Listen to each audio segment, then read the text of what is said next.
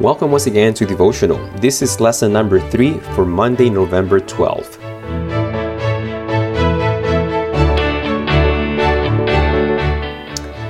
I forgot to mention this yesterday, November 11th, that of course I'm recording these ahead of time, but for Sunday, November 11th, by God's grace, Steve Haddix and I and the rest of the team that went to El Salvador, we should have flown by, and today, by God's grace, Monday, November 12th, I am at home with my wife and my girls again, and that's going to be a happy reunion again with the family.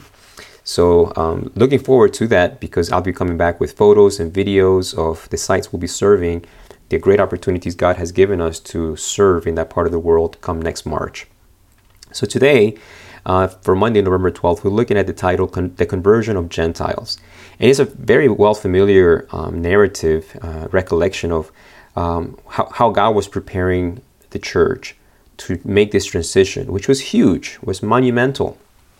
And so several chapters in the book of Acts are devoted to prepare the readers and, of course, the people that are being written about how much it took for God to remove this prejudice and this traditional separation that had governed the Jewish mindset up to this point. It took a lot of effort. I mean, the dreams for the apparition, the vision of the angel for Cornelius, Peter's dream, and Peter was, still trying to figure things out until he was at Cornelius' home. Boom, it hit him.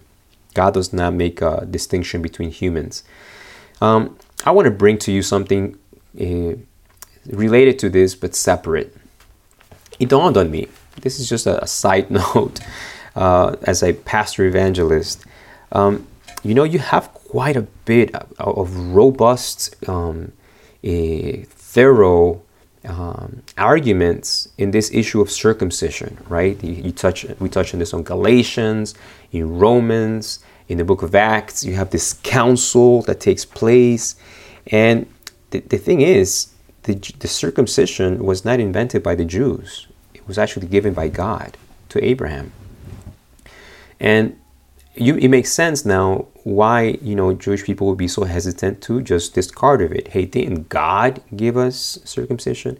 And Paul makes the argument that, yes, it was God who gave circumcision, but it was a lesson to Abraham to not try to help God. That was the whole idea of circumcision.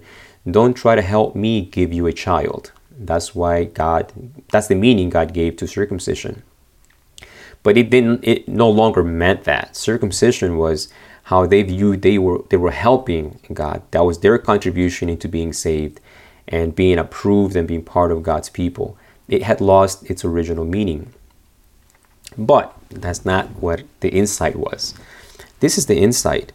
Such a large portion of the New Testament, of Paul's writings specifically, are devoted to explaining the relationship of circumcision, in which it was binding at one point, but now it's no longer binding. It's no longer a necessity. And that's for circumcision that was given to Abraham in Genesis chapter 12. That's where his journey begins. So actually, it doesn't even begin with circumcision. That doesn't give till about Genesis 18. When God makes that promise, there was no circumcision. It comes later in the story. And so much investment to explain so that the readers and the church could understand that circumcision was no longer binding. My question is, God had the Sabbath back in Genesis chapter 1. When at the end of the creation, he blesses and sanctifies the Sabbath. This is, pre-sin. Post-sin, he mentions it in Mount Sinai, inscribes it in stone, and gives it, orally and written. And ever since, from Genesis chapter 1, Sabbath is just there mentioned all throughout. And in the New Testament, you see the Sabbath mentioned throughout the New Testament. And nowhere in the entire New Testament corpus do you find this level of engagement that is given to circumcisions no longer being binding, to the Sabbath no longer being binding. Yet most of Christians believe that there's plenty of evidence in the New Testament to show that Sabbath is no longer a binding commandment to humanity. but you don't find nowhere near the amount of argumentation and biblical evidence as you see for circumcision.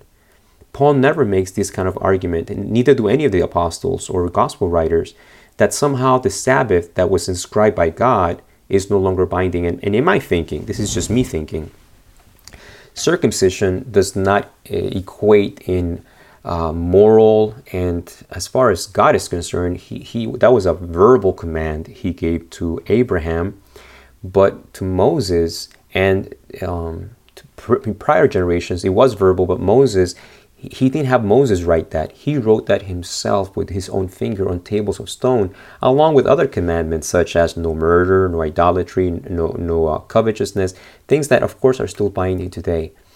You don't find that same level of argumentation that Sabbath has been done away with, therefore you can pick a day, or of course Sunday is the new day for the Christian.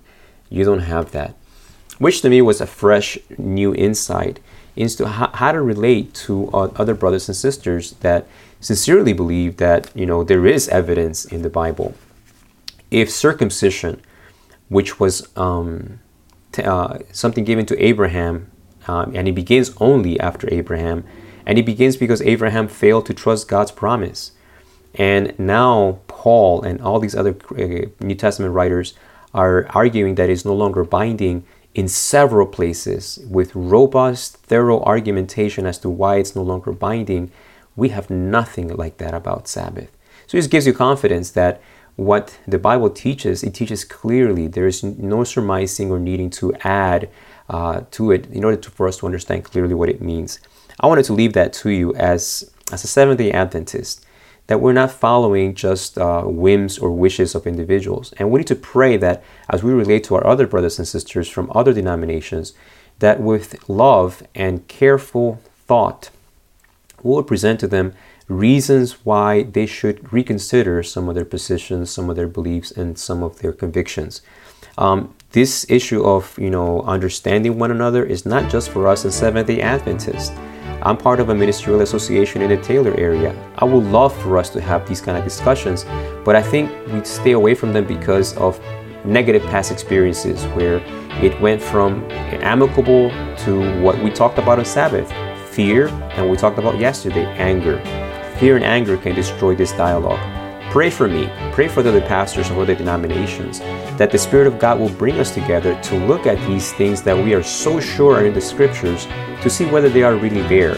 And pray for me and the rest of the pastors in this district, that we will have the wisdom of Jesus to win the hearts of other people, so that it's not just about arm wrestling with things that we call the truth, but rather leading them to a closer understanding of the grace of God, His salvation, even through the Sabbath.